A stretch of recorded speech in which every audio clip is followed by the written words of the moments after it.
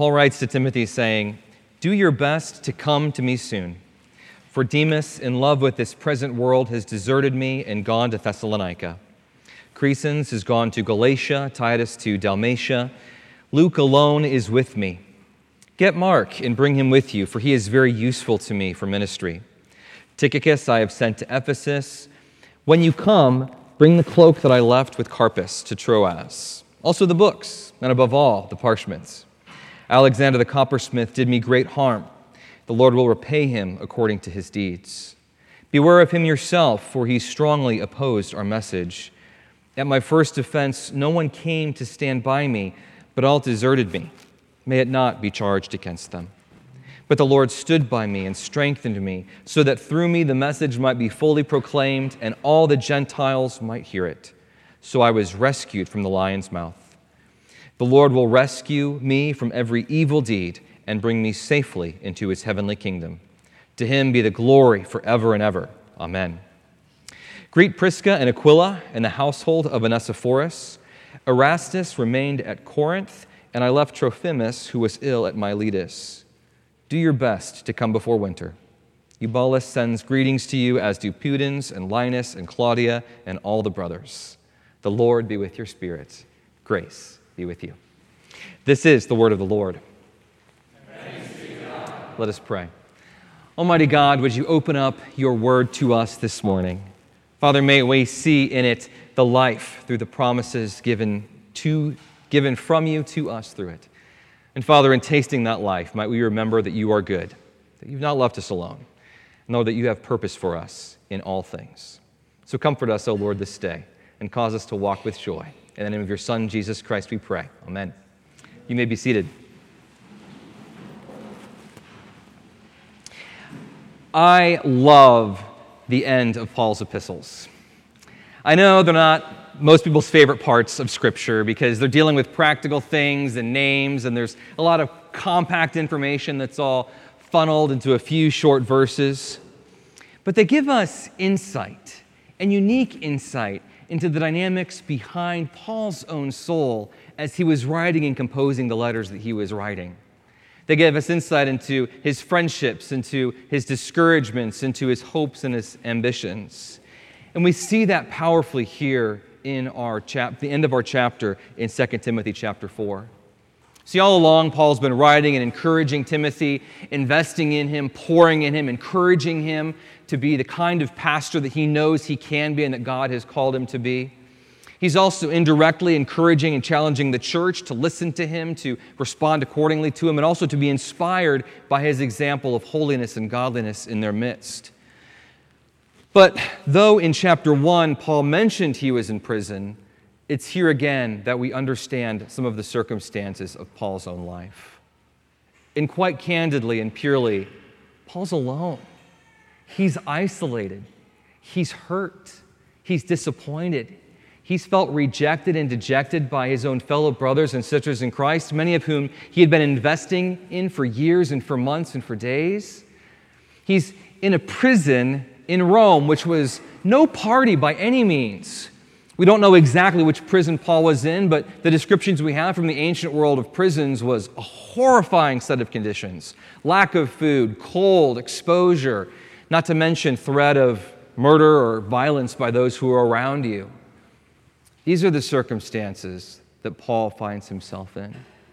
And it's interesting, in those moments of isolation, in those threats of abuse and of harm to his own body, who is he thinking of? He's thinking of God.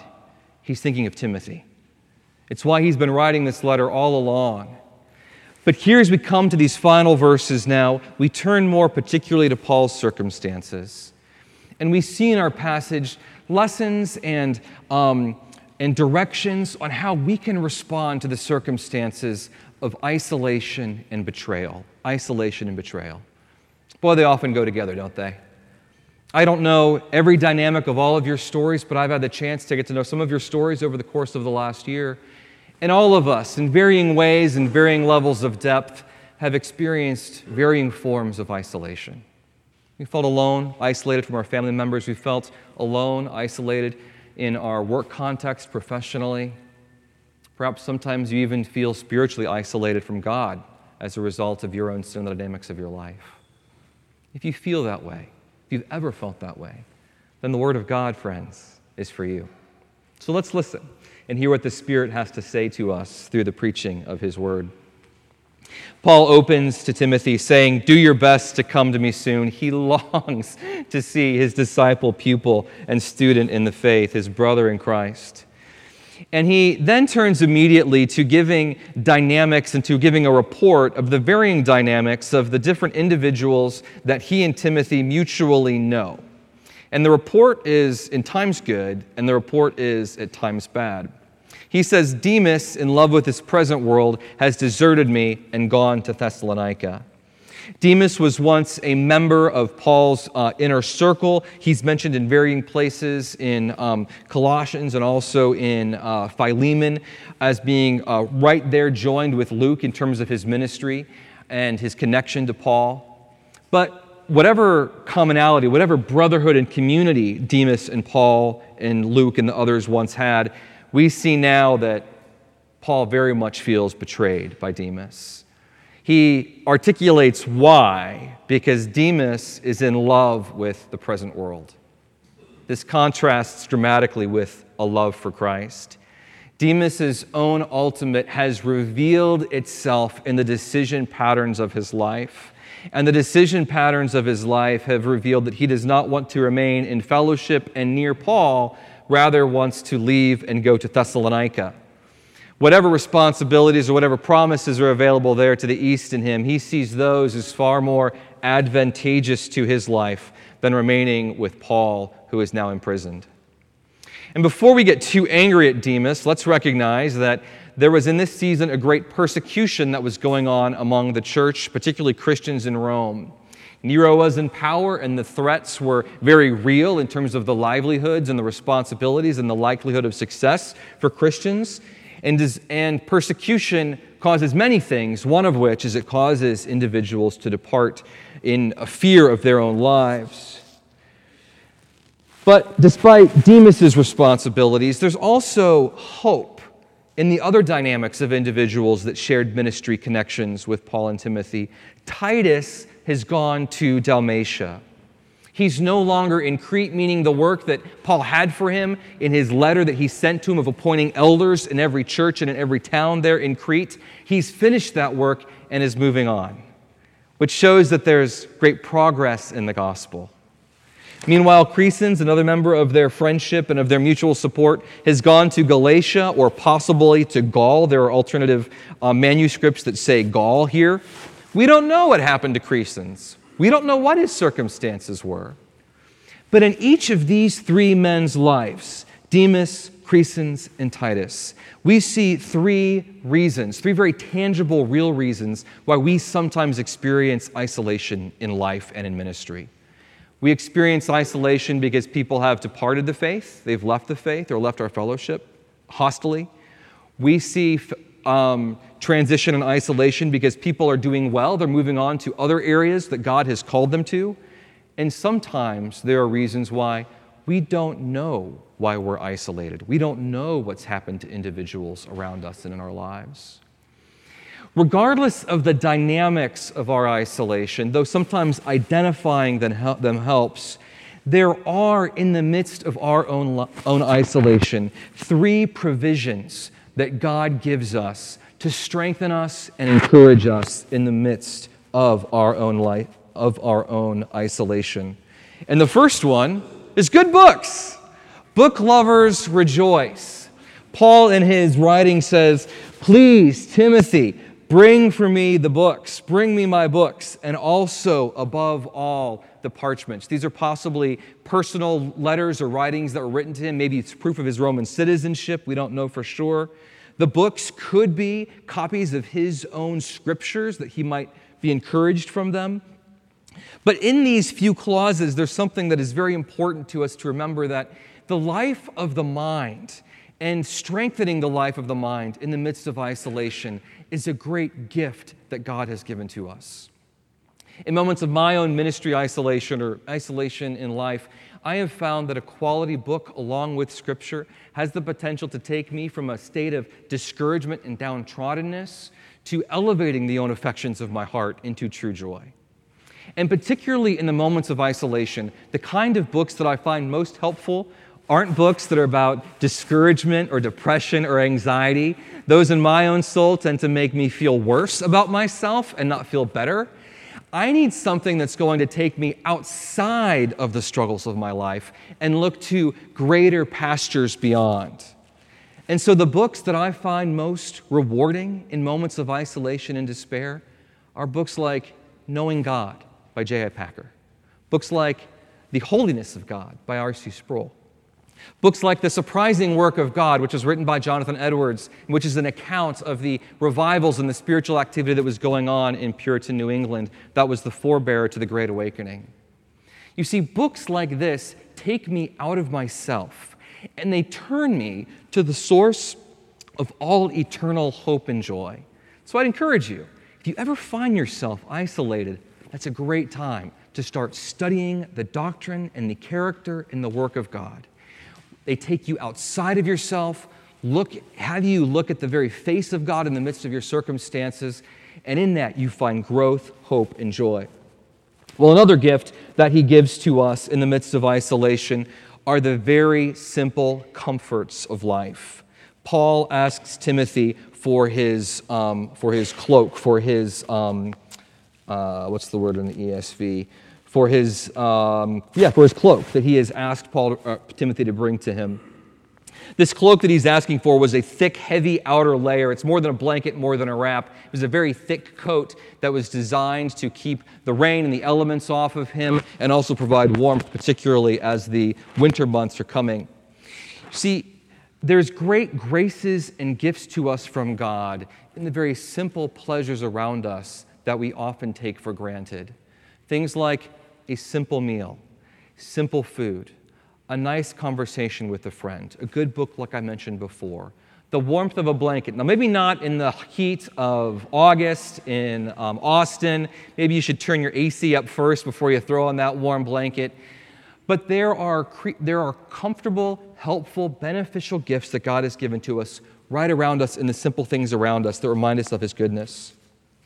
So also, thirdly, and even more profoundly than that, in the midst of our isolation, there's a great tendency for us to withdraw and turn in on ourselves. We are in danger of sometimes pulling so far away that we think that no one loves us and everyone is against us, and so we will divorce and isolate ourselves from other individuals. The effect of that is sometimes we will overplay and over-dramatize the own realities of our circumstances. See, Paul, if he's tempted to do this, as soon as he gets to that point, we also see that he turns in verse 11, reminding himself of Luke and of Mark and of Tychicus, and then later on in our passage of the varying individuals that he knew in previous states in life. Though you might be alone today, doesn't mean that you've always been alone, nor will it mean that you won't always be alone. There are times and seasons that God has appointed us to have differing levels of quality and quantity of friendships and relationships, and differing levels of quality of depth of relationship. Here, Paul remembers Luke is with him, that great entrusted brother in Christ. He also remembers Mark, that great story of redemption. You remember Mark? In the early parts of Acts, Mark was the source of division between Paul and between Barnabas. Barnabas and Mark went off their own way, and Paul and Silas went their own way. But we have little traces throughout the New Testament that there was a great reconciliation between Mark and between Luke. Friends, there's hope for reconciliation in all of your relationships if the Lord provides and as the Lord directs. But not only is there hope in those individuals, there's also hope in the many names and people and places that the Lord has given you in different times. God hasn't always left you in a state of isolation, nor will He always keep you in a state of isolation. But in the midst of isolation, He does have purpose for you. So draw near to Him in those moments and discern what His will is. Well, what is that will? Paul gives us a little more indication of his circumstances later on in verse 14. And here as we move to verse 14, we understand that the context of what he's thinking about as he moves into 15 and 16 are the circumstances of his own trial in public Roman court. He says, Alexander the coppersmith did me great harm. The Lord will repay him according to his deeds. Beware of him yourself, for he strongly opposed our message.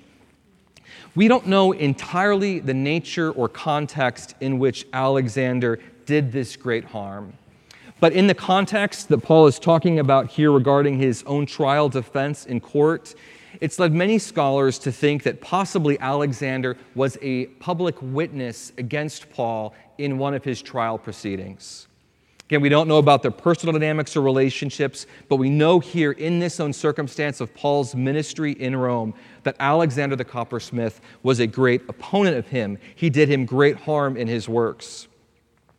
If that wasn't discouraging enough to have a public opposer to your own life and ministry, we also see here in verse 16 that in the context of his trial, at my first defense, no one came to stand by me, but all deserted me. In all the church at Rome, despite all of Paul's work in the midst of the church and ministry to their community, when the time of his greatest need was at hand, when he most needed counsel in his public defense, when he needed character witnesses about his own purpose and worth and importance in trials, when he needed the support of a loving arm, there was no one there, no Christian in Rome. And how does Paul respond to his betrayers, either to Alexander the coppersmith or to his brothers and sisters in Christ who neglected him?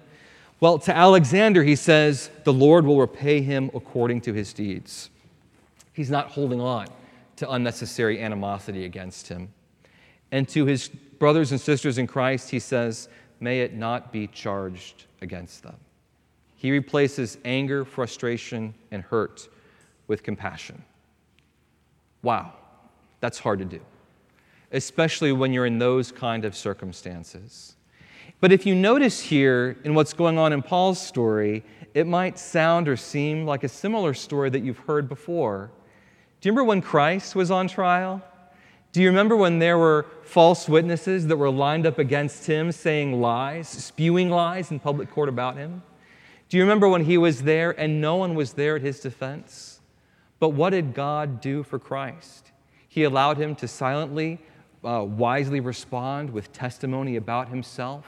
So also here in Paul's own life and ministry, when he stood before the courts, he felt the Holy Spirit guide him and direct him, strengthening him in such a way that he could proclaim the gospel to all who were around him.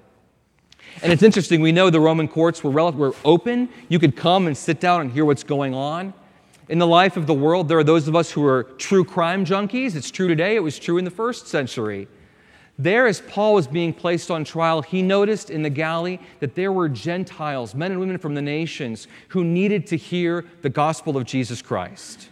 Perhaps that's why he was able to forgive his own brothers and sisters in Christ, recognizing that God was trying to make room for every last Gentile, every last unbeliever there in court to have a space to sit so they could be ready to not see the trial of Paul, but to hear God's own trial against humankind as he proclaimed the gospel through Paul, a gospel of judgment for sin and a gospel of redemption only through faith in Jesus Christ.